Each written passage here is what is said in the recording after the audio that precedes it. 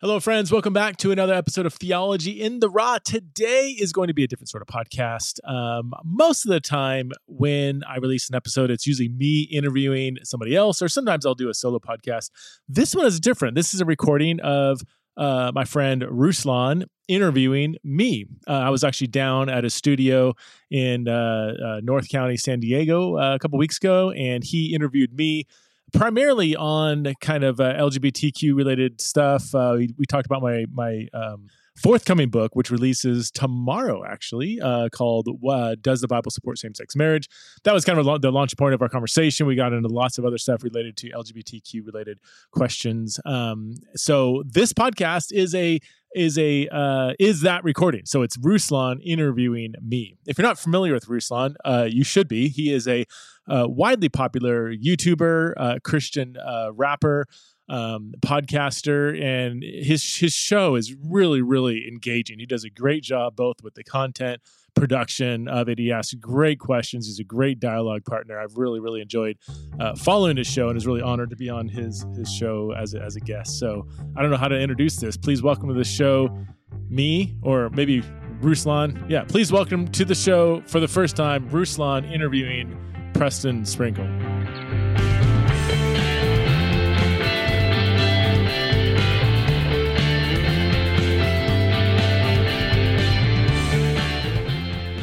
Ladies and gentlemen, we have an amazing guest today. He is a New York Times bestseller. I think he might be the first New York Times bestseller I've had in here. He is a doctor, but not the medical kind. And he is my 1/4 Armenian brother. All right. Without any further ado, we have Preston Sprinkles. Thanks for having me on, man. I appreciate it. Thank you for being here. You've done a lot of work with this conversation around marriage, pronouns, the whole bit. Yeah. And why? Why are you passionate about this topic? And can you pull your mic just a bit closer?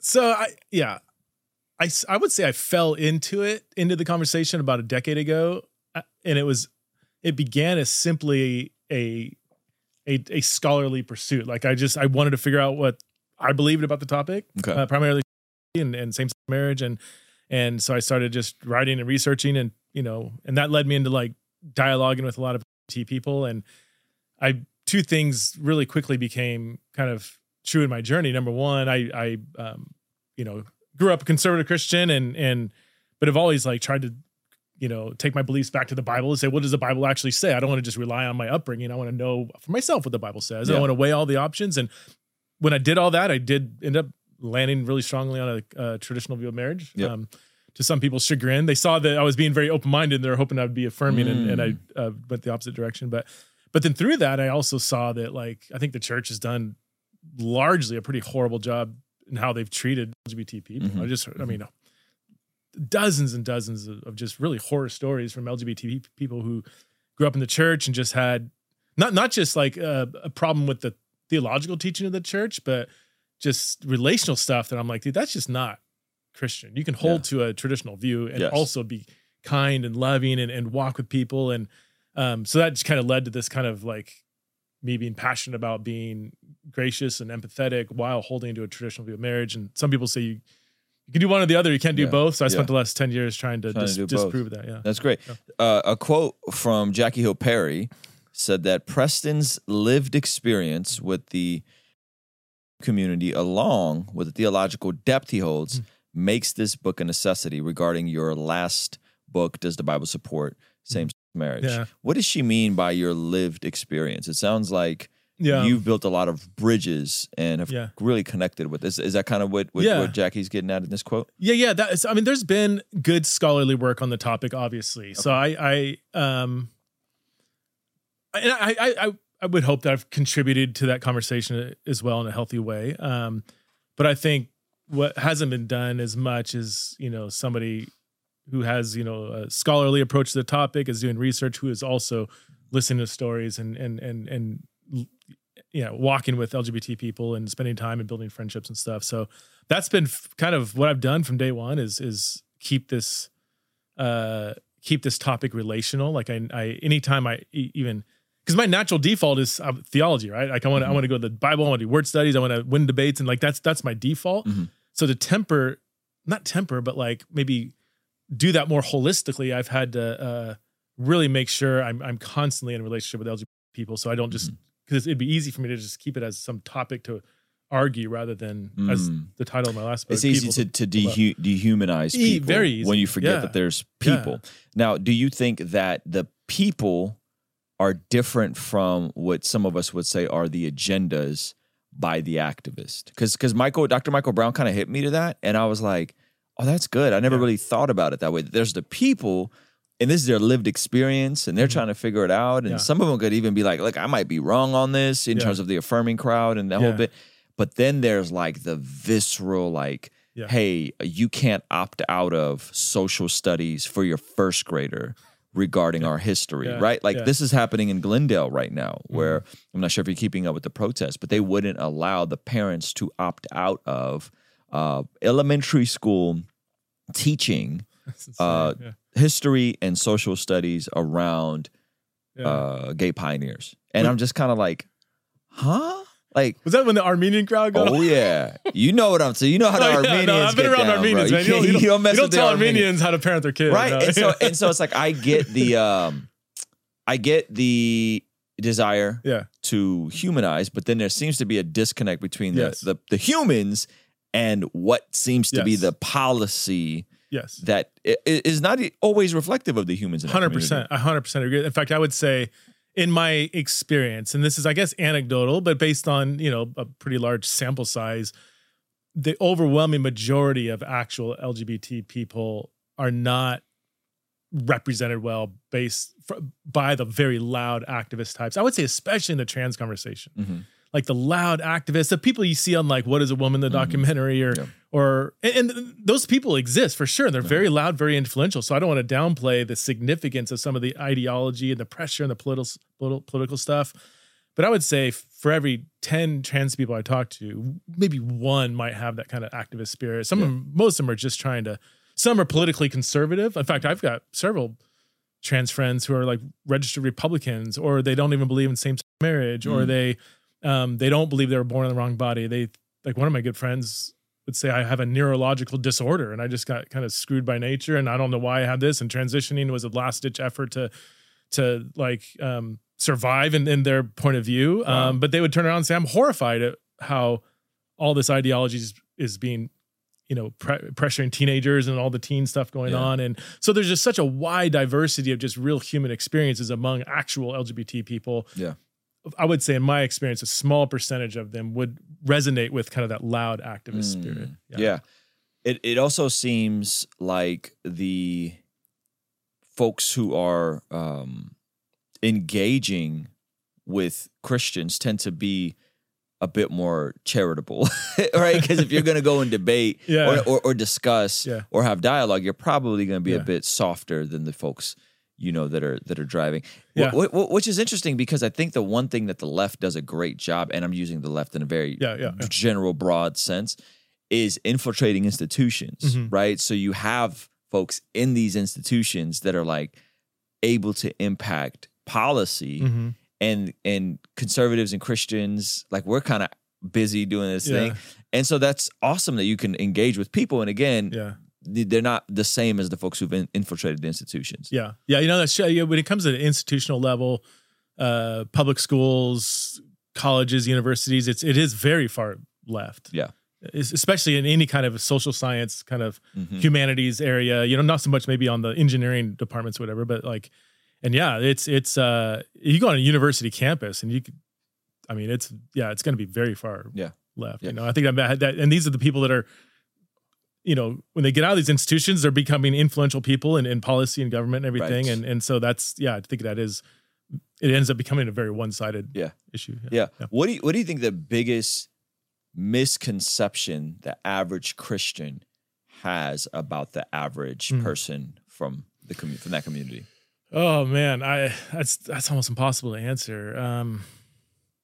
I would say an assumption, kind of, I guess what we're kind of talking about. I mean, assumption that all or most LGBT people are like this, you know, and then usually that perception is based on kind of whether they're, if they're watching a lot of like conservative news, you know, then they're going to usually highlight the extremes. And again, like have you seen a documentary, What is a Woman? Or so I've watched a lot of the clips and I keep starting it. Like when they put it on Facebook, Twitter, me and my wife started it. And then like we just we didn't get into it because it was like late. I've seen a lot of the good parts, if you will. Okay. You know? So like that, like, he would highlight kind of some of these really extreme views that again are out there, and they are like, you hear people talking like, do people actually believe this? You know, like, some people do, but the majority don't. So to answer your question, I think the biggest misconception is that when a lot of Christians think about LGBT people, especially if they don't have a lot of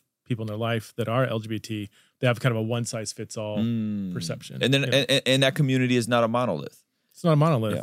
500,000 statistically, according to one survey, 500,000 gay and lesbian people believe in a traditional sexual ethic. Wait, how? Wait, by traditional sexual ethic, you mean? Yeah, they're religious. They're mostly Christians, or maybe some might be, I don't know. Meaning they're against marriage? Yeah. What? They're same attracted, but they hold to a traditional view of marriage. Yeah. I just talked to a guy. He's a therapist here in San Diego, and he said he's probably counseled, I think, over 300 people in this area alone that have a religious commitment, same attracted, and for mostly theological reasons don't think it's right to act on it. So it seems like there's a tension that we have to hold between the institutional influences or the agenda, which that sounds like we're about to throw on the Alex Jones, you know what I mean? And talk about the frogs being turned gay and all that stuff, right? So there's like this tension that we have to hold between the people influencing the institutions and writing the policy versus the average day-to-day person living their life. Yeah. And then to go deeper, the people who see this as, this is just who I am, this is what I'm attracted to, versus the people that are saying, oh, and you need to affirm this as the same.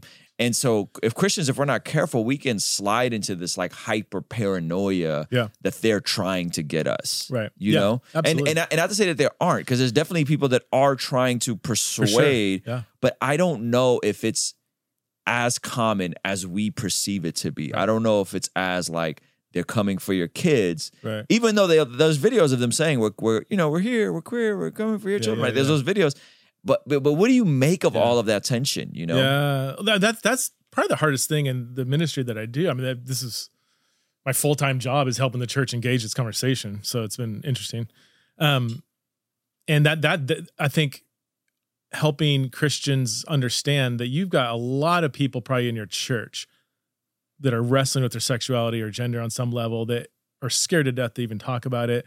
And they're sitting in your pew. So before you go and fight this policy or this, like, let's focus first on like shepherding our people well. And I think that's where, so there was a big survey done. It's the same one that was by Andrew Marin back in about 10 years ago now. He did the largest, at that time, sociological study done on the religious background of LGBT people. It's published in a book called Us Versus Us, great book. And that survey showed that 83% of LGBT people were raised in the church. Wow. 83%. That's crazy. Whoa, that's a lot. By the time they turn 18, about 51% end up leaving. But the main reasons why they say they left wasn't actually theological. It was all relational, you know? So all that to say, like, this whole, like, it's those people out there, and then we're the church in here. And people even talk about like, gay people as if that's synonymous with like a raging atheist who hates Christianity or something. It's like, it's way more, that person does exist, but there's a lot more diversity within that community. Yeah, that's good. What do you think, from your conversations, the LGBTQ community's biggest misconception of Christians is? Yeah, that one's equally interesting. I think they think all Christians are like aggressively homophobic, transphobic, are into like conversion therapy, are all Christian parents will kick their kid out of the house if they come out as gay. And I heard those stories exist for sure. And those people exist. And it's not a tiny number either, but in my experience, the overwhelming majority of Christians that at least I talk to that hold to a traditional sexual ethic, they've got huge hearts for gay and lesbian people. And when their kid comes out, they actually have responded relatively well, or they might do unintentional things that maybe are hurtful, but not intentional. In fact, there's a story, I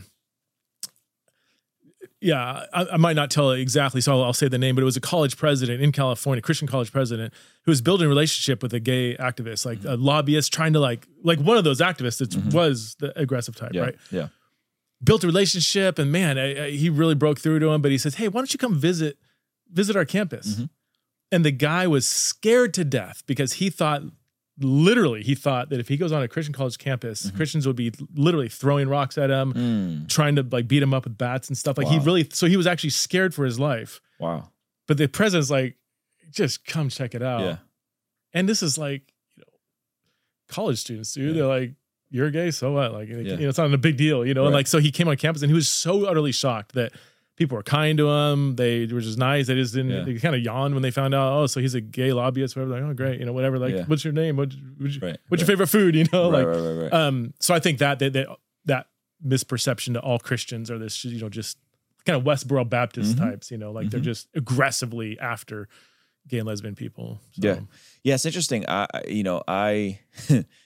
The folks in my life that are from that community that I've been close with, we don't sit down and like talk about their love life. Like we don't sit down and debate these things, like if they ask, I'll tell them what I think, which is what the Bible says. Sure, yeah.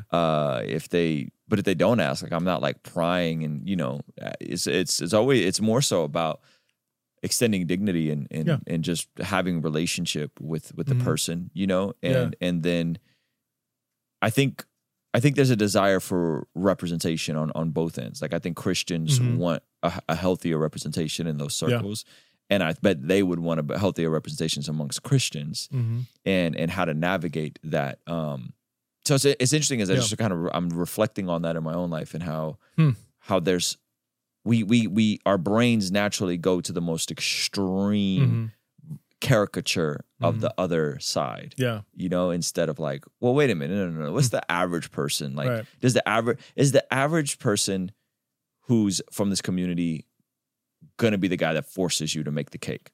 Right. Or forces you to make the website, or is that a smaller percentage that's trying to make an example because, I think it's a smaller. Do you think it's? I think it's a lot smaller percentage. I think it's a smaller. I don't have data on that. Yeah, but just in my experience. For my experience, I would guess it, but it's obviously anecdotal. Do you think it's what do you think is feeding these kind of extreme assumptions on both sides? Is it the polarized kind of way that news media is done these days, or like people believing extreme stories and thinking that's a norm, or where do you think that comes from, or just lack of relationship with people on the other side? I think that's probably first is lack of relationship and lack of knowing people, and then I would say there's the convergence of different kind of worldviews and how those worldviews are articulated, and then I would say the media is definitely playing a huge role in. I think language, for example, right, like taking the word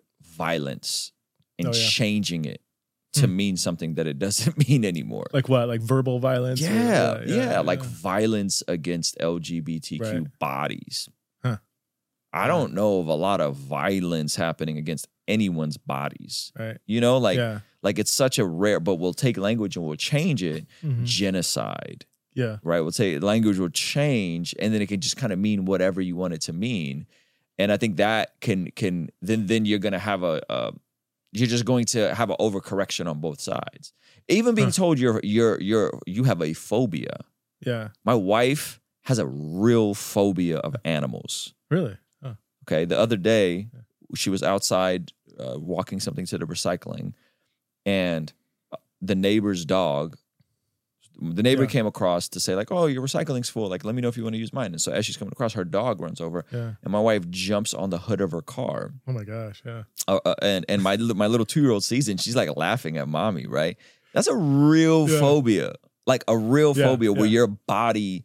And so even taking language like phobia. That's a phobia. You have a phobia. Like it instantly otherizes trauma, violence. I mean, these are words like so.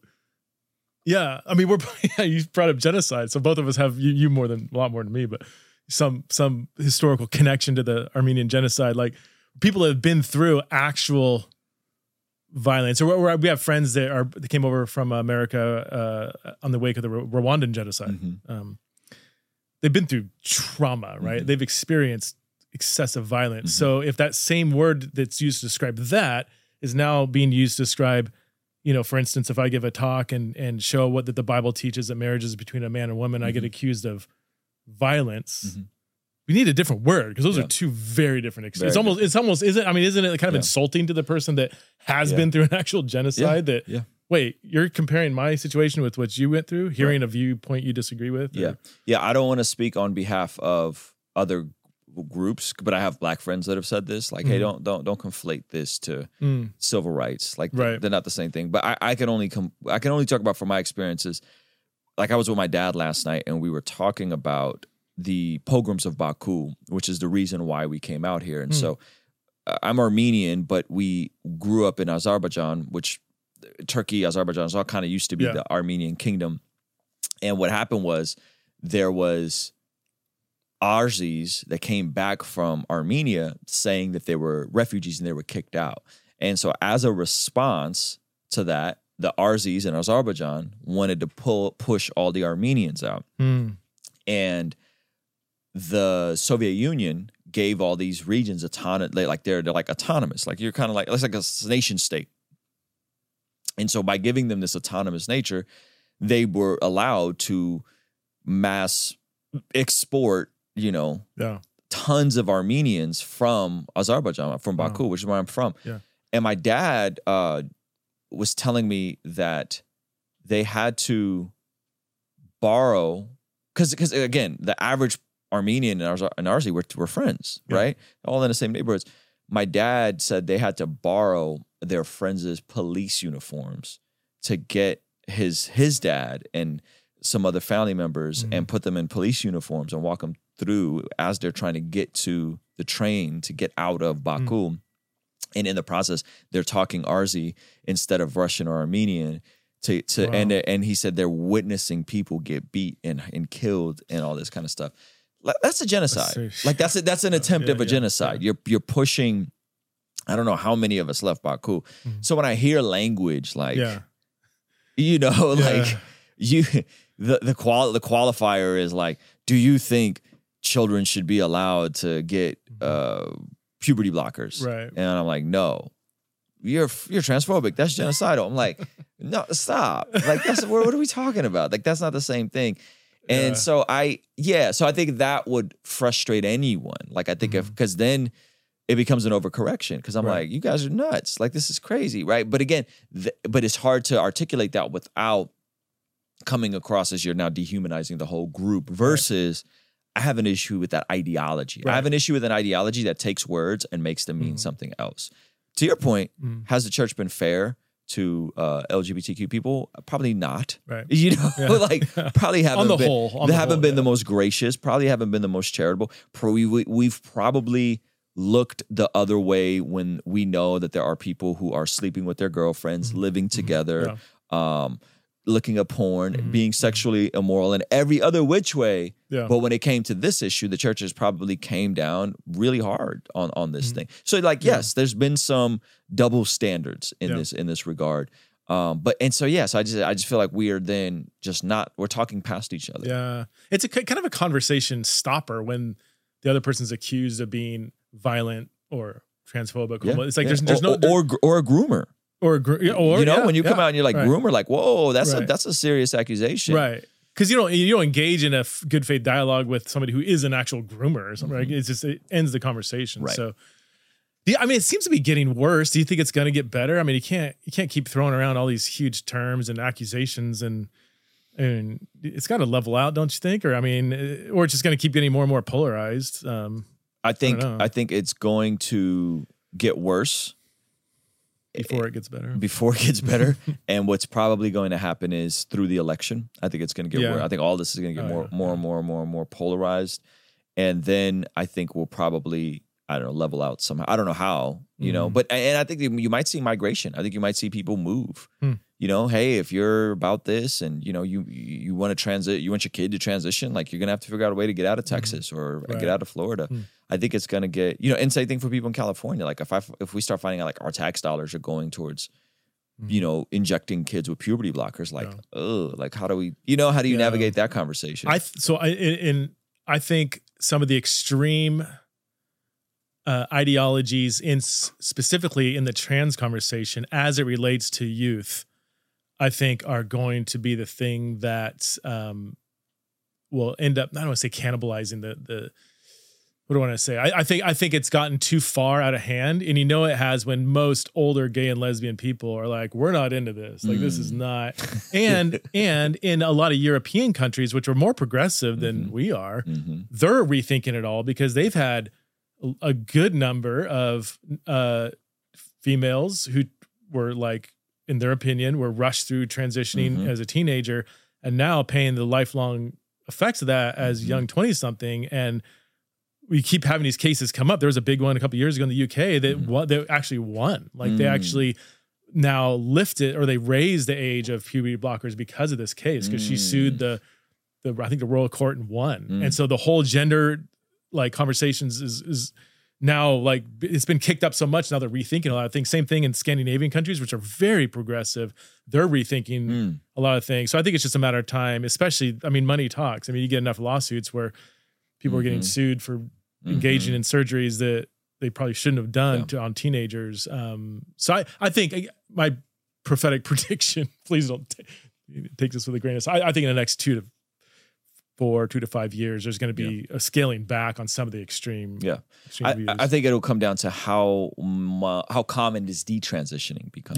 Which is If that's because right now the data they have is they're saying, oh, it's like 1%. You know, which is like it seems like more than that. It's way And so, but if it gets to like 50%, 40%, you know, I think that's when people will be like, okay, like we kind of overdid it on this whole thing. And it's so bizarre because it's all coming from a desire to be empathetic and to extend dignity and all this sort of thing. And it's just like inverted. It's like an inverted virtue that's sort of like, it's like quasi Christian almost. If I was a steel man, so I'm with you, and we can even talk more about this, but you know, some of the trans conversation as it pertains to youth and medical or hormonally transitioning, like I think that's what makes me the most nervous. Like I'm very much not on board with that. But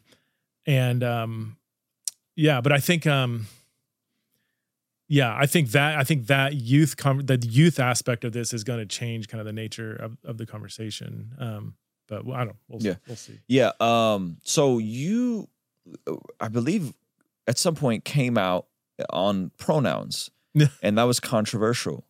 And someone wrote an article. I covered, I don't remember who it was. So forgive me for not knowing the name, but some lady wrote an article and came down and said, Christians who use pronoun, like they basically were like trampling on the blood of Christ. Is one of the phrases. I'm like, wait a minute. You know, to be fair, I've never been in a situation where I'm presented with, do I use the pronouns? Do I not use the pronouns? Okay. I would venture off to say I would probably just call that person by their name, whatever name they're asking me to call them, you know? Yeah. So unpack where you're at with the pronouns thing and how did you come to that conclusion? Let me begin. There's been more recent articles on it, which is interesting. I published a book on the trans conversation called Embodied, and I have a whole chapter on like bathrooms, pronouns, and so on. And that was 2.5 years ago.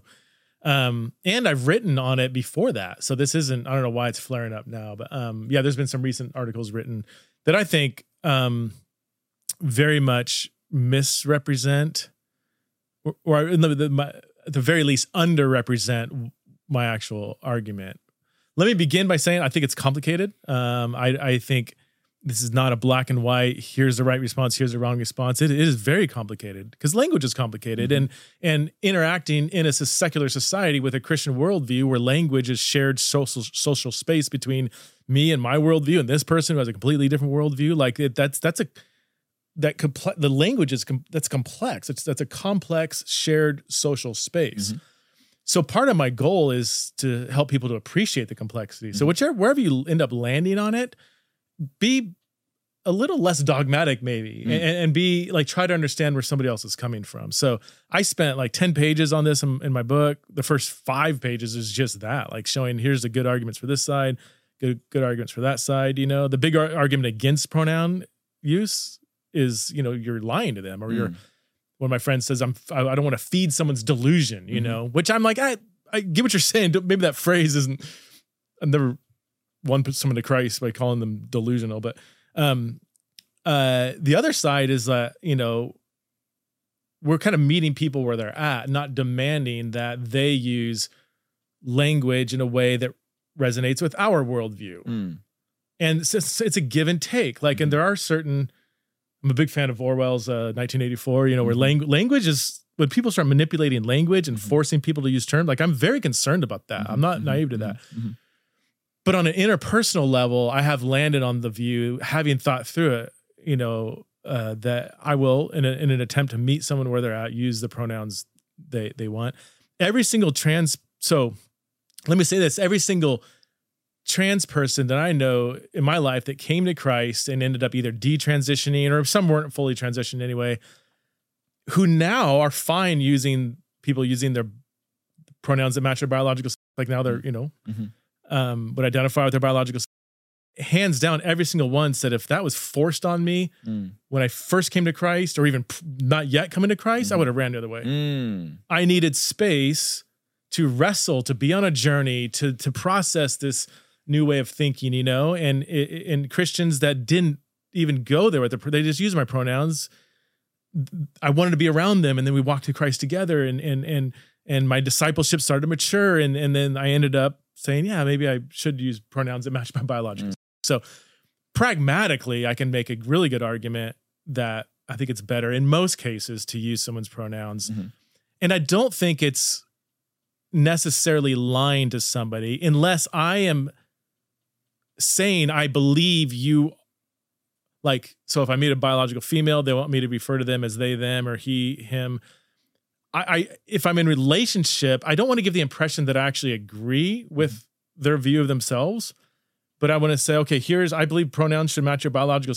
That's my worldview. It's what I believe, you know, hope you're okay with me believing that. Now, as a gesture of hospitality, this is obviously very important for you, so I will use your pronouns, but I don't want to give the impression that I am fully agreeing with everything they believe about themselves. So, and if they demand that I do agree with it, no relationship can be healthy if one party demands you agree with everything they believe, especially if it's something that's not accurate, you know, not scientific. So anyway, I think that's the short version of a very long complex. I think the complicated part is even the non-binary. I was talking to a friend of mine, and we have a mutual acquaintance that I don't really speak to anymore, and they were telling me that they use this like we, they language. That's hard. You know? And he's like, we're on our way. And he's like, wait, who are you bringing with you? And he's like, no, bro, pronouns. And he's like, oh, my bad. You know?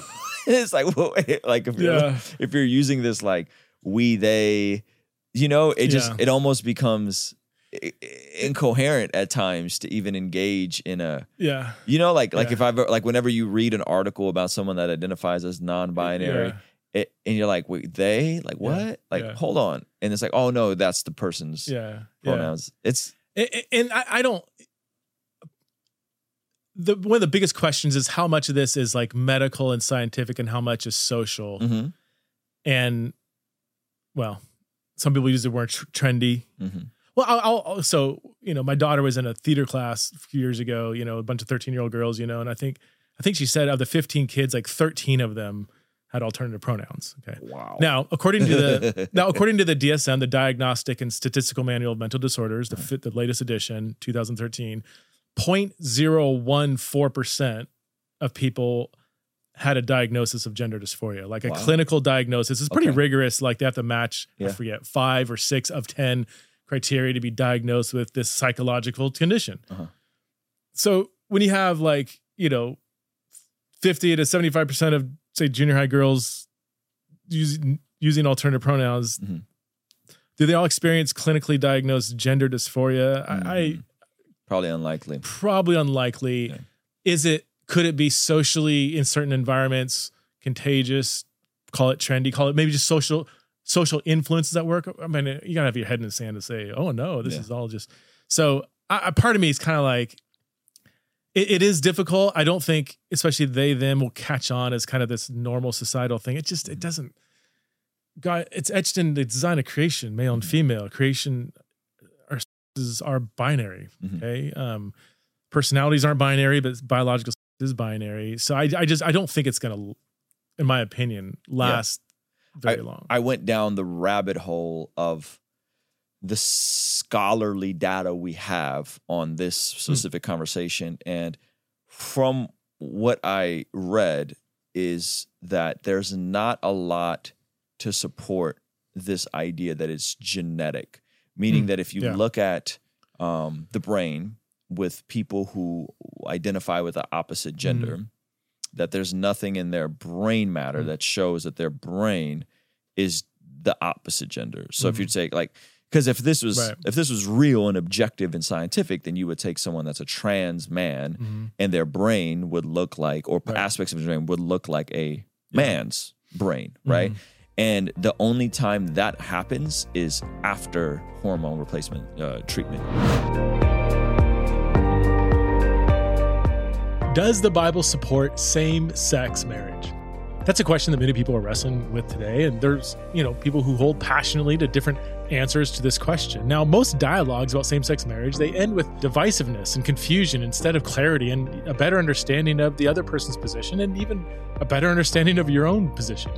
This is why I wrote a book titled, Does the Bible Support Same-Sex Marriage? 21 Conversations from a Historically Christian Perspective, which comes out in August this summer. So what I do in this book is I first talk about how Christians should even go about having, a profitable conversation about contentious issues. I really want us to cultivate a better posture in how we even go about defending our points of view or trying to refute others. I then lay out a biblical and theological case for the historically Christian view of marriage. And then for the rest of the book, I take what I see as the top 21 arguments for same-sex marriage, and I respond to each one in a way that's both thoughtful and thorough. Some of these arguments are, since some people are born gay, then God must allow for same-sex marriage, or, the word homosexual was only recently added to the Bible, or the traditional view of marriage is harmful to gay and lesbian people, and many other arguments that I wrestle with in this book, Does the Bible Support Same-Sex Marriage? So if you're looking for a theologically precise and nuanced approach to these arguments, one that doesn't, straw man the other view to make it look bad, then I would encourage you to please check out my book, Does the Bible Support Same-Sex Marriage? You can order it now on Amazon or wherever books are sold. So it's like they have to get on testosterone and inject themselves to then develop the characteristics and the brain differentiation. But what is it, the therapy called? The hormone replacement therapy. Or There's no brain difference of a trans brain versus a non-trans. It is complicated. I have a whole chapter on, it's called the brain theory. Yeah. And in my book on trans called Embodied, I have a whole chapter, and I spent more time researching for that chapter than any other chapter I've ever written in my entire life, because there's been data for, because it's linked to the question that's a 100-year-old scientific question on, do men and women have different brains? Right. Even that. There's general differences in things, but you don't, the consensus seems to be that our brains in general are not sexually dimorphic like our bodies are. Yep. There are general patterns of difference, but they're kind of based on stereotypes too. Like, there's definitely stereotypes, but there's also the reality of just testosterone. Yeah. Oh, right? Like testosterone that affects your. So if you have a guy and the average man is walking around with 10x the testosterone of the average woman, which is, if you have a healthy dose of testosterone, that's what it is. That's a huge difference in terms of how you're going to navigate, operate, your degree of competitiveness, your aggression, your drive, like all of that stuff is going to be different. Now, to your point, how much can that be shown on a brain scan?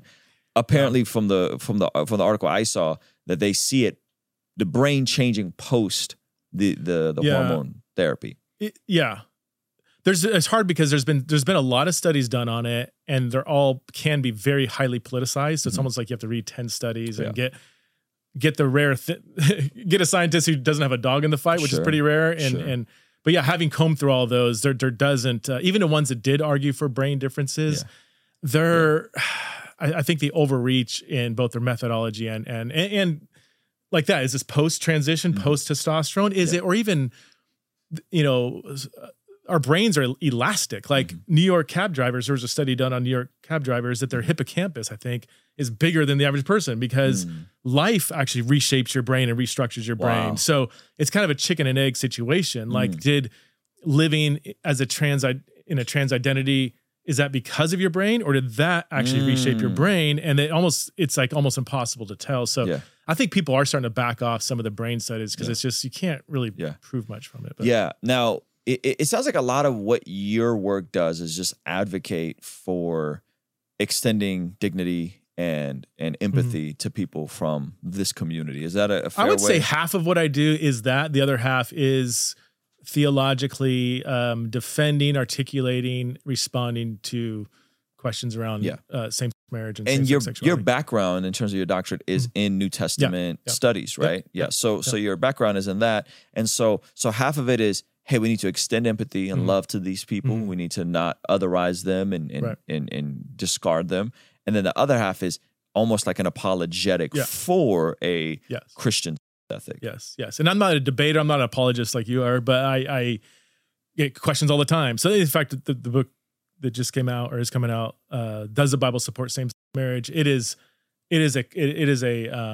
me responding to all the counter arguments to the traditional view. So what are some of those counter arguments? Like, There's 21 in the book. 21 in the book. Yeah. What are the most popular? We don't have to go over all 21. Yeah. One of the most popular ones is that when the New Testament writer, specifically Paul, prohibits same sexual relationships, the only kind of relationship that was available in the first century were relationships of power and abuse and older men on younger boys. And he's really condemning pedophilia. He's not condemning what is it? A monogamous, covenantal relationship. Right. Yeah. That one it used to be popular among scholars till they realized the data doesn't really support it. But I still hear it. As if they did not have monogamous relationships in antiquity. Well, and to be fair, when it comes to male same-sex relationships, if you look at Greco-Roman literature, you look at the environment, the overwhelming majority were between men of power differences, rape, abuse, master-slave, older man, younger boy.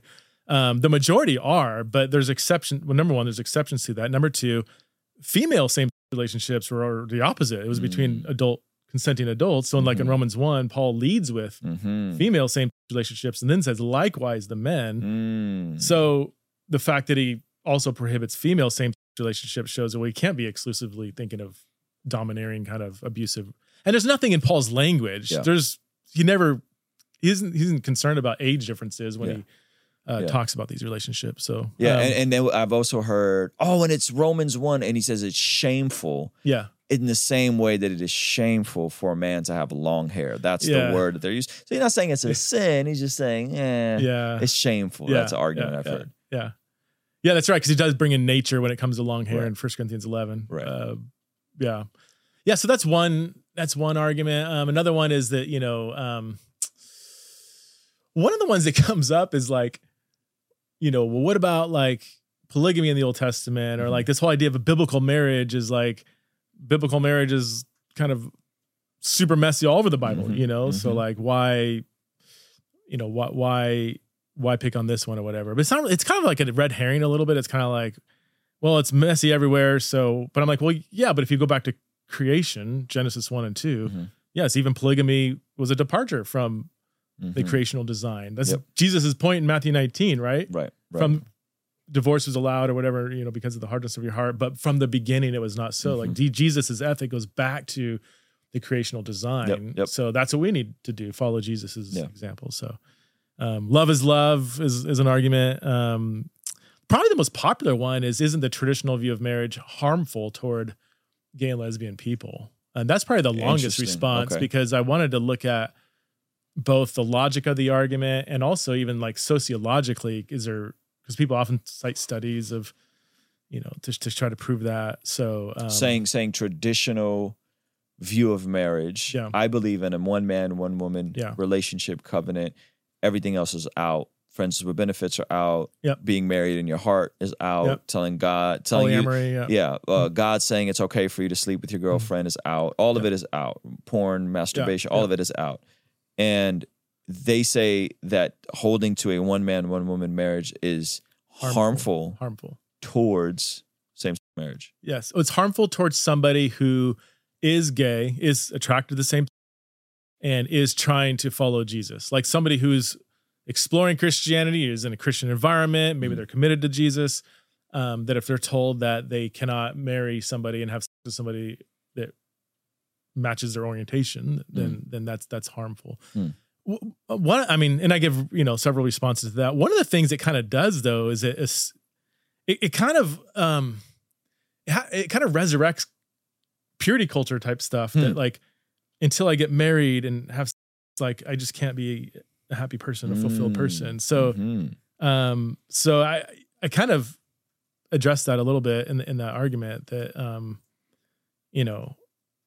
because to say it's harmful means, let's just broaden that logic out. It means if I'm not married to the person I desire, I can't live a flourishing, happy life. Now, purity, we definitely sent that message loud and hard. Yeah, we tried that throughout purity culture, and we messed a lot of people up. Yep.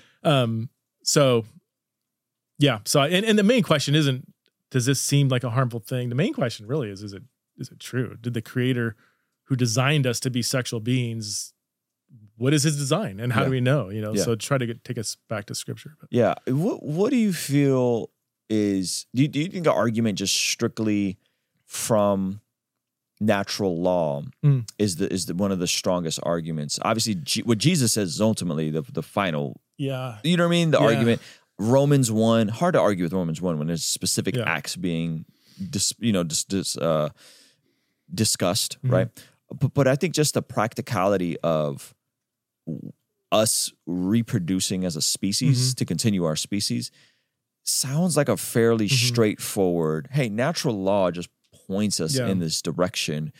And that seems like the strongest argument. And I have a rebuttal to it that I'll share with you later. But what do you think about that? Just on the surface. So a lot of Catholic scholars have done great work. Yeah, I was thinking St. Thomas Aquinas. Yeah. And one more recently, Ryan T. Anderson is a conservative Catholic scholar who argues for traditional marriage without quoting the Bible. Like it's all natural law. And it's a good argument. I think for me, I do think that special revelation resonates with general revelation, that God's revealed design and the word will also resonate with creation. We see this in wisdom literature, especially where they're drawing on creation, go to the ant, you sluggard. You can see that God has wired creation in a way to reflect his design. So I agree with all that. For me, in terms of like an argument, I do see reliance simply on natural law. There's too many exceptions to the rule that make it difficult, I think, for an argument, because I think a lot of the intelligent, more progressive people that I talk to, they always point out exceptions, infertility, marriage in old age, or like, should we even have contraceptions, so there's always these kind of like exceptions to the rule that I think can, they just kind of throw a wrench sometimes if you're relying on natural law solely as an argument.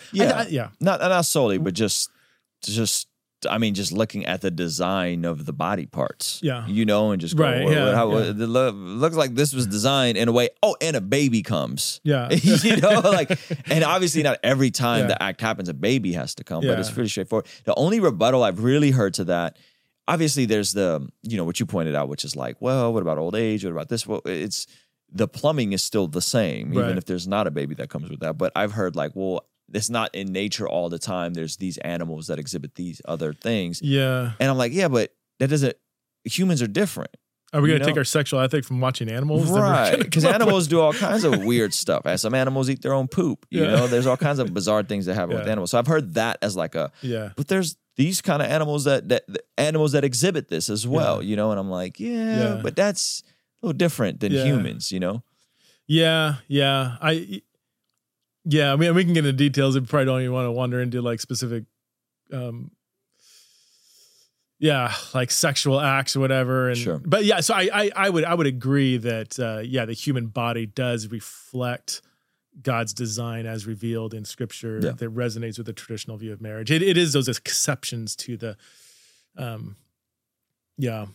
So let me ask you this, and we're going to go to some questions from the Patreon community here. I see the chat, so if you guys got questions, feel free to drop them in.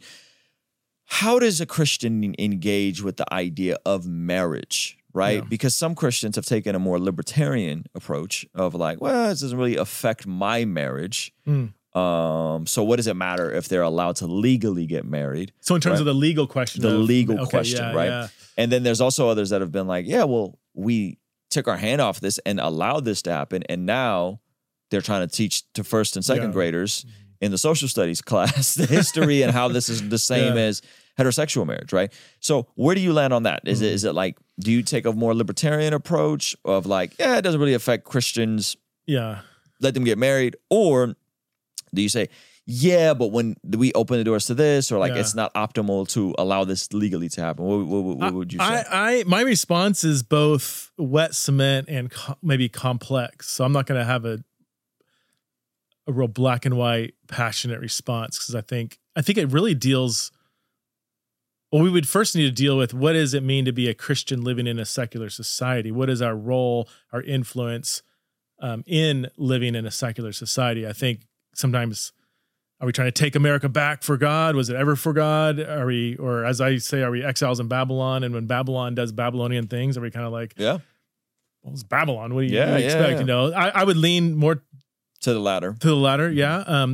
At the same time, I do believe that God's created design is good for creation. So when nations, when peoples depart from the Creator's design, that will not go well, generally speaking. So do I think legalizing marriage is actually good for a society? No. Did I freak out when it was legalized in 2015? Not really. I kind of yawned in a sense, because I'm like, it's hard enough to live out my Christian faith with the Spirit of God. People that aren't even coming with a Christian ethic, like, it's not shock. Maybe that's what it is. It's not shocking to me when secular people live out a secular ethic. Yes. So that's the tension I battle, and yet I do think the Creator's design is good for creation, but I assume most of creation won't follow that. You know. So, I would love, because I mean, you think more about that intersection with politics and faith and stuff. So I can be convinced either. I can. So let me say, I can never vote for something that doesn't resonate with God's design. Absolutely. That's. Well, I'm in California, and the fact that in 2008 California banned it when we voted for it, which is really, that's odd. This is a trip. Check this out. We banned same-sex marriage in 2008. Is that Prop 8? Prop 8. Yeah. And we voted in a teenager's right to have an abortion without their parents' knowledge. In the same year? The same year, the same vote. So talk about how wild California was at that time, right? Like, we're okay with 13, 14, 15, 16-year-olds having abortions and the parents not needing to know, right? Versus, but we were against this as a state, right? Which is really interesting. So I voted against both. I was like, this is both bad. It's both evil. I think there's a tension, legally speaking. If two consenting adults in a pluralistic secular society want to be together, should they not have the rights to, file jointly on their taxes? Should they not have the right to bedside death rights or whatever, right? There's certain legalities, having a retirement plan that can be to take, you know what I mean? Like all those things. I think there's a precedent to say, hey, I can't let my faith dictate the legality of other people's relationships. That doesn't seem right? And I would acknowledge that. I don't think that's fair to folks in that type of environment, what they want to do within their personal lives. And then I go, but you know what? Jesus said, it's like, like trying to force a Christian ethic on Yes.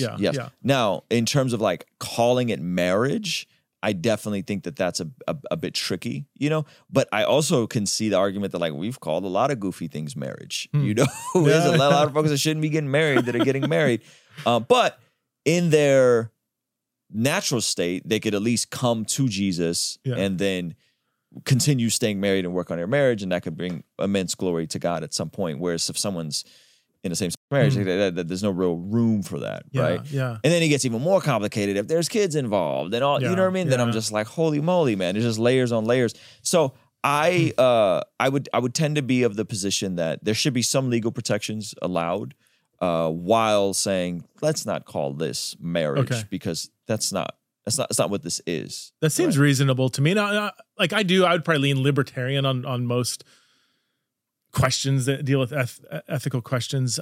But yeah, with marriage, we are now dealing with something that is primarily, first and foremost, a profoundly theological institution. This is where I would prefer that the state would stay out of the marriage conversation. You know?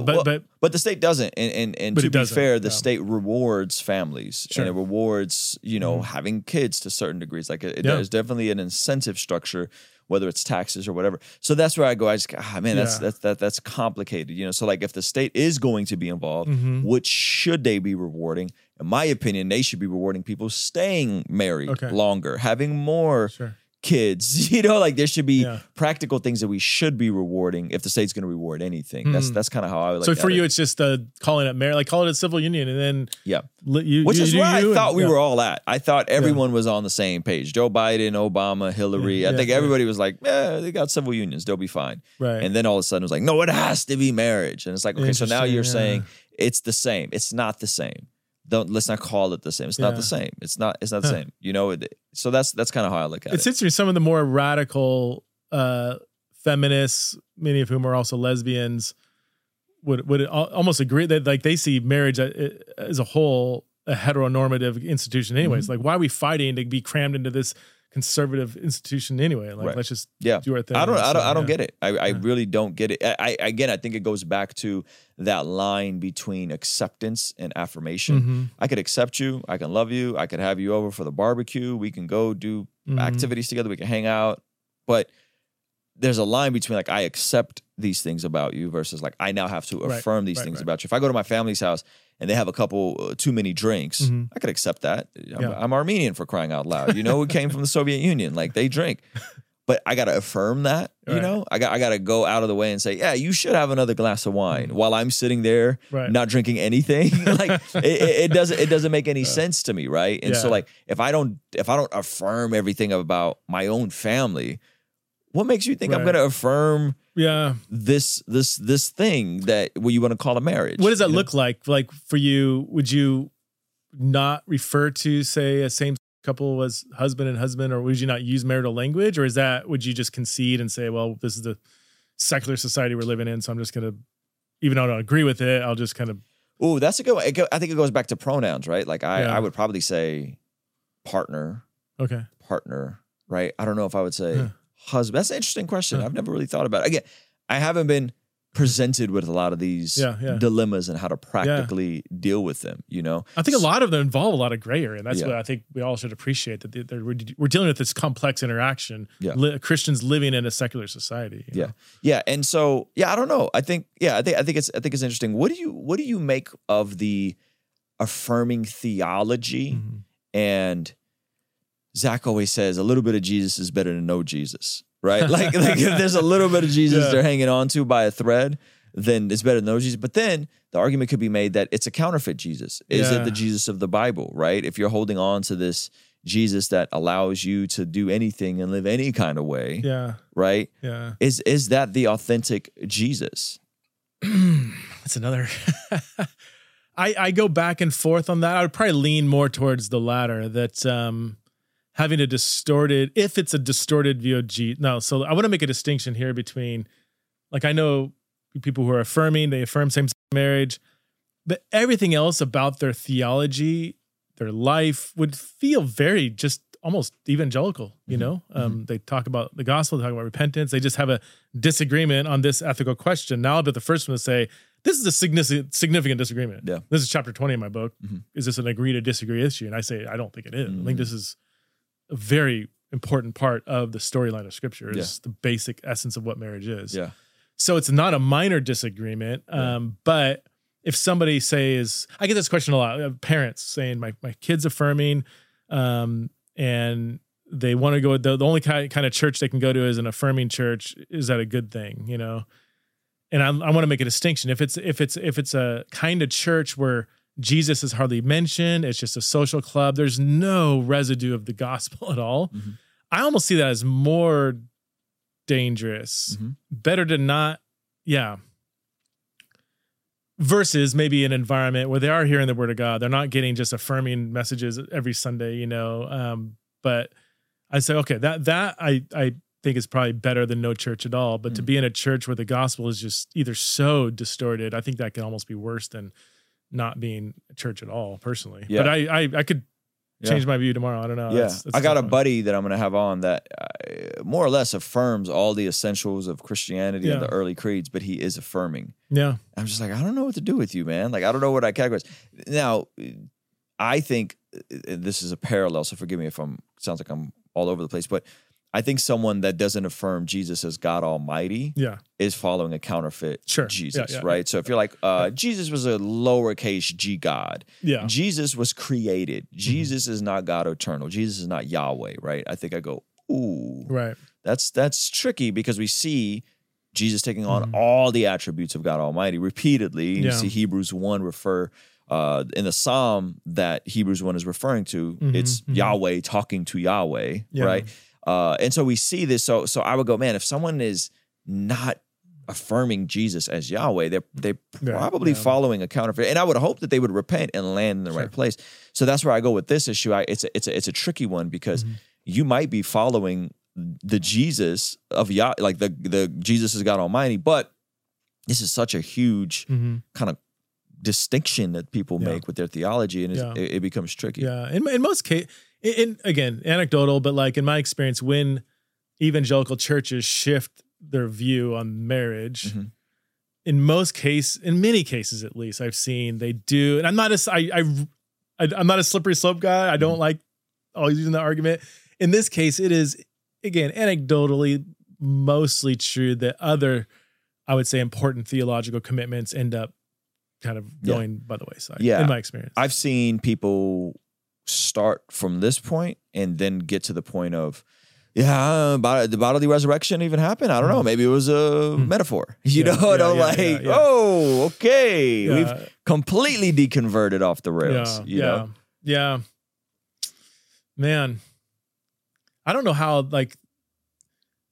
they consist again, not trying to use a slippery slope as an argument, but just as a logical deduction. Like I don't know how you can affirm marriage and not also affirm polyamory more than multiple partners consensual in a marriage. If it all comes down to harm and consent, and if this is a consenting threesome, foursome, or whatever, what makes, you've already said that when the two become one flesh, it doesn't need to be male and female. Why does it need to be two anymore? Then, so I used to say this a few years ago and people were like, slippery slope, you're just fear monger. I'm like, but now it's like I'm getting the same people saying, oh, I'm having what we were going through with the LGBT conversation 5 years ago, we're now going through with polyamory because we're getting thruples and people coming to church now and claiming this is an orientation and this is how God made it. All the same kind of arguments. So I see that way more prevalent. I see that a lot more prevalent, especially in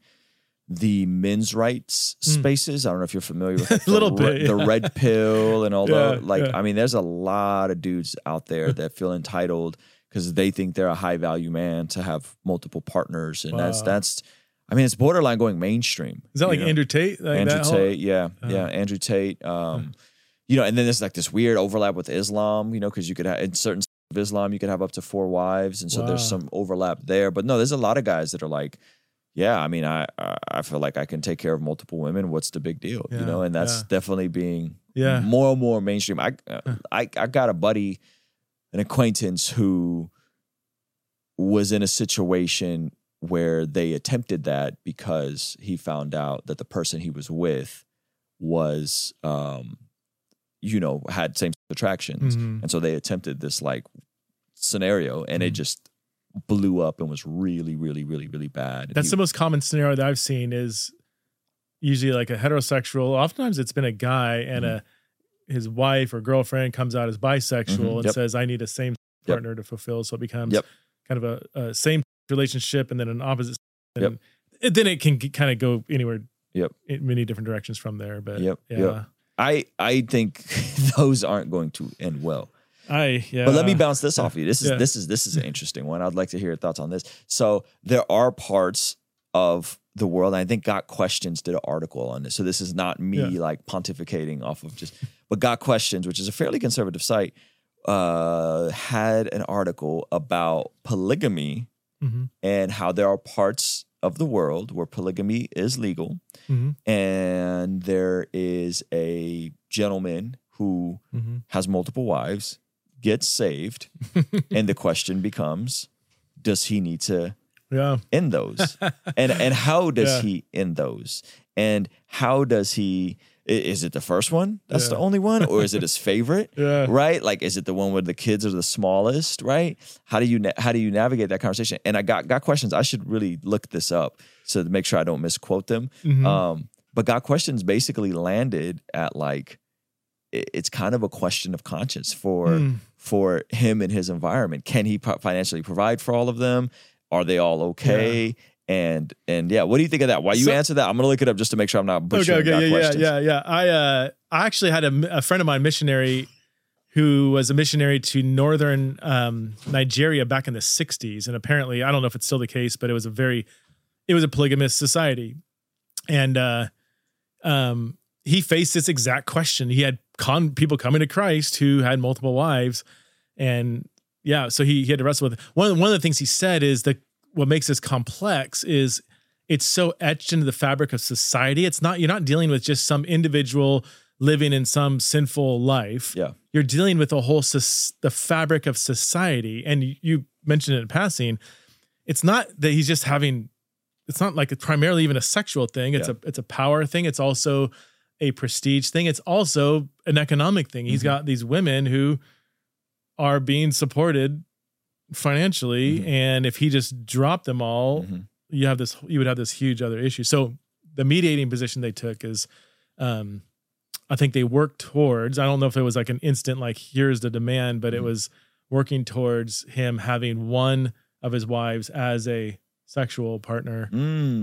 So he's being sexually faithful to her, abiding by a sexual ethic, but not divorcing to other women, but just keeping them, like supporting them, So they're still living in the house, they're doing household chores and everything. Because that was another thing he said, oddly enough, in his experience, it was the first wife who asked for another wife because in a very patriarchal kind of culture, she had all this housework, all this stuff, and she just wanted help. She also wanted someone to talk to, because in that culture, it wasn't like the husband's coming home listening to her feelings. And so it wasn't, it was complicated, man. It was, so you have to understand the cultural and societal complexity of it. But I think that's probably the approach I would take. Trying to balance being faithful to a Christian ethic, but also be intimate with one wife. Yes, and who do you pick? Well, let's look at what Got Questions says. So this is a trip. So let me show you the question real quick. This is. I wasn't expecting this answer. I think they're more progressive than you are. And Got Questions is extremely conservative. If a man has multiple wives and became a Christian, what is he supposed to do? So if a man has multiple wives and became a Christian, what is he supposed to do? If polygamy is illegal where he lives, he should do whatever is necessary to submit to the law while still providing for his wives and children. If polygamy is legal, but he is convicted that it is wrong, he should divorce all but one wife. Again, he must not neglect providing for all of them and their children. So the divorce, he's still providing. He's just technically not married. Okay. Yeah. They are his responsibility. If polygamy is legal and he has no conviction against it, he can remain married to each of his wives, treating each one with love, dignity, and respect. A man who makes this decision would be barred from church leadership, but it cannot be said that he is in explicit violation of any command in Scripture. Yeah, disagree with that last part, but it cannot be said that he is invited. So you would disagree with that? I would disagree with that because I think people take kind of and I don't want to assume this about the author or whatever, but like they take kind of a flat view of scripture of like, well, it's allowed in the Old Testament. And it's not outrightly condemned in the New Testament, except for, you can't be an elder, right? Mm-hmm. 1 Timothy, Titus. But again, I think the allowance in the Old Testament was a departure from the creational design, and Jesus under the new covenant takes us back to the creational norm. So rather than looking for, is it commanded like as in thou shalt not, we also need to look at just God's design as a whole, rather than is it sin, not sin, is there command, is there chapter verse? Yeah. Clearly, what is the virtue ethic being preached, not what is the letter of the law. Yeah, exactly. Yeah. That's good. So I think the command isn't in the form of a command in the Greek language specifically, but when Jesus takes us back to creation, saying one man, one woman, one flesh union, I think that's the standard, Well, you're more conservative than Got Questions, my friend. Got Questions is out here saying, look, man, if you ain't convicted, live and let live. I hope I'll get back-to-back emails accusing me of being too conservative, being too liberal. Like it's so funny. I'll hear assumptions about what people think I believe. I still have people to this day that think I affirm marriage. I've written 2 or 3 books saying not that, So anyway, it's funny. So for my audience that thinks I'm going liberal, there you go. Yeah, it's an interesting question, though, right? It is. It's really good. Yeah. Okay, we're gonna go to some of these questions, and then I want to ask you an offline question that's probably way too spicy. Okay. For YouTube. Okay. If I have a Christian or Catholic LGBTQ people, we say LGBTQ because we can't say LGBTQ on live on YouTube. Do that? I was wondering why. Yeah, and I have an affinity for LGBTQ TVs. All of our TVs are LGBTQ. I did not know that. That makes a lot of sense. I was like, how do you not know the acronym when I'm listening to your podcast? We speak in code, yeah. LGBT people, what books should I direct them for the softest approach? Or what is the best scripture to be gracious but firm in stance? I mean, I abhor self-promotion. Okay? It's okay. But I would say other people, if I can get in this head of how other people answer this question, I think my book, People to Be Loved, is exactly that. It's a theological exploration. So it's like 70% like working through the text.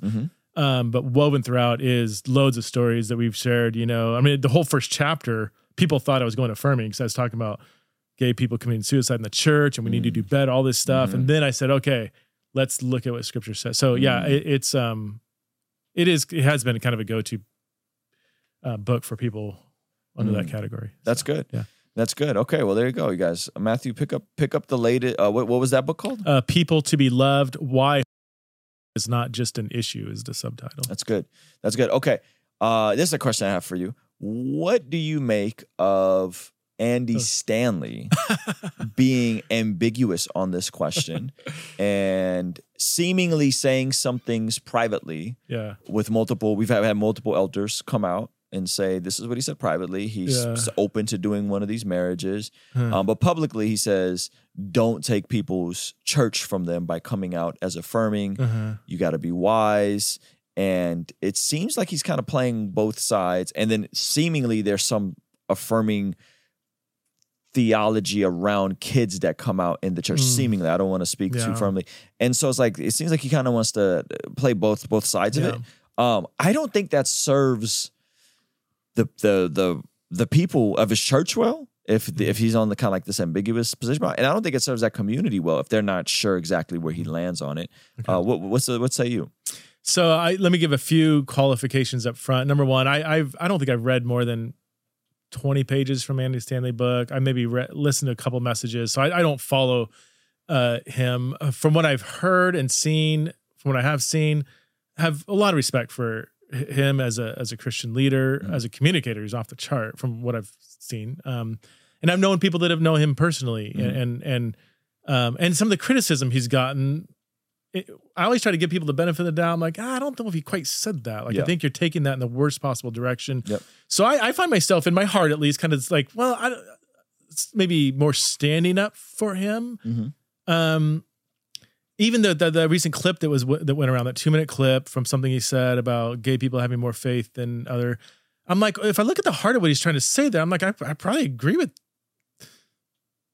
what he's trying to say there. Like, I'm like, if a gay person is coming to a church they know is not affirming, that shows a lot of faith. Yeah, right? That's kind of, or even like, because I could hear it that way. I understand what you're saying. And I think he was even saying like, look, if I ask for volunteers, and he didn't make a distinction affirming or not. He's like, I'll ask the church and I get hardly anybody, and I'll ask gay people and I get lines out the door. People don't want to serve. And I think it was almost like this, like, hey, you people who are all, criticizing gay people, like, well, you step it up because they're the ones jumping in. Anyway, I in my best reading of that, I was like, okay, I think he's saying a lot of things here that I wouldn't disagree with. And so having said all that, I think I think it could be absolutely more clear. And I've been around this conversation enough. It feels like so many people I know that were raised conservative, and then they kind of, their eyes are open to how the church has really messed up gay people, and then they go affirming. I'm not saying he's that. I don't know enough. I'm not saying he will be that. I'm saying he looks like he's doing just that because he doesn't have that theological clarity, to my mind, that he's at least publicly expressing in the clips and stuff that I've seen. I would say my biggest concern, or just something I'm just not really impressed with, is his church is hosting a conference on parents with LGBT kids. Okay. And our organization has produced resources. A huge part of our ministry is helping parents navigate this. But last time I checked, most of the speakers at that conference were all very publicly and some pretty aggressively affirming. I would go so far, and I've hosted some of these like scholarly debates where you have people on this side, that side, and I'm not against having diversity of opinion on a certain format, but I didn't see much diversity here. There was like one kind of conservative person, but they weren't a theologian, but then now all these like theological equipped people who are affirming. I'm like, this is utterly unless you're just appealing to parents who are affirming or whatever. If that's what you're doing, then say it, and I could disagree with, but respect kind of what you're doing. But this just looks utterly confusing, and I think it's very unwise. I've had people that in my ministry say, parents with gay kids saying, I was incredibly disappointed. This is not helpful for a parent when there's not theological clarity. And again, if you're affirming, then be affirming. Right. But when you say you're not affirming and then host a conference with a ton of affirming speakers who are going to sway the audience, like you're going to get an affirming perspective, then I just don't think that's helpful at all. So yeah, I hear you. I saw that same conference thing, and I was like, man, I've read Andy Stanley's Deep and Wide. I thought it was a really good work. Yeah. I read Communicating for a Change. That's the one I read. Yeah, that's good. Yeah. So he's done a lot of really good work. So I was kind of taken aback when he's like, I'm hearing all this stuff, and then you're seeing kind of like the breadcrumbs of like, Yeah. I'm really just like, man, just come out and own it. Like, if this is what you're on. I hope it's not this. I hope it's not closeted. He's affirming, but he would lose a ton of people and money and church building. I hope it's not power and money and platform and size of church that is preventing him from coming out as affirming. I just don't have, I can imagine that would be a hard decision, but I'm like, again, like you said, just if this is where you're at, then be where you're at, and I can agree to disagree, but I think the unclarity is clarity is kindness. And this is a big thing in when I help leaders work through this. I'm like, wherever you're at, just be consistent and be clear. Amen. When you're not clear, it's not people. It just confuses people. So yeah, that's good. Okay, I got 2 offline questions I want to ask you. Shout out to Memes for Jesus for just joining the stream. He said Preston is the GOAT. That's my guy. Do you have anything else you want to hit on the public section of our conversation? I don't think so. Yeah. Okay. But encourage people to check out my latest book. I wrote it to help yeah, I think there's so many people were coming to me saying, how do I respond to this? How do I respond to that? What about this? I'm reading this argument. I heard the word was added to the Bible, 80 years ago. Is that true? So I wrote this as a resource to help people respond to those questions. That is, the original word was effeminate men, which is probably harsher than right? All of them are. So the Greek words arsenokotes and malakoi in 1 Corinthians 6:9, and there hasn't been a great English translation of those two Greek terms until the last decade or so. The CSB, ESV, and CSB do a good job. The new NIV does a good job. Anyways, it's what would be a better translation? A male who is having with another male. Okay. Yeah, or a man having with another male is what I would say. Someone that is practicing. Is engaging in a same relationship. And this is where a lot of people's concern, this is my concern with conservatives, they'll quote this passage saying, see, gay people won't inherit the kingdom of God. I'm like, whoa, this isn't talking about gay people, as in my friends who are committed to celibacy out of allegiance to Jesus, but would still refer to themselves as gay. It's not talking about that. It's talking about somebody who is in an unrepentant, active, same sexual relationship or opposite. I mean, the whole passage talks about all kinds of ongoing unrepentant sin. So yeah, that's good.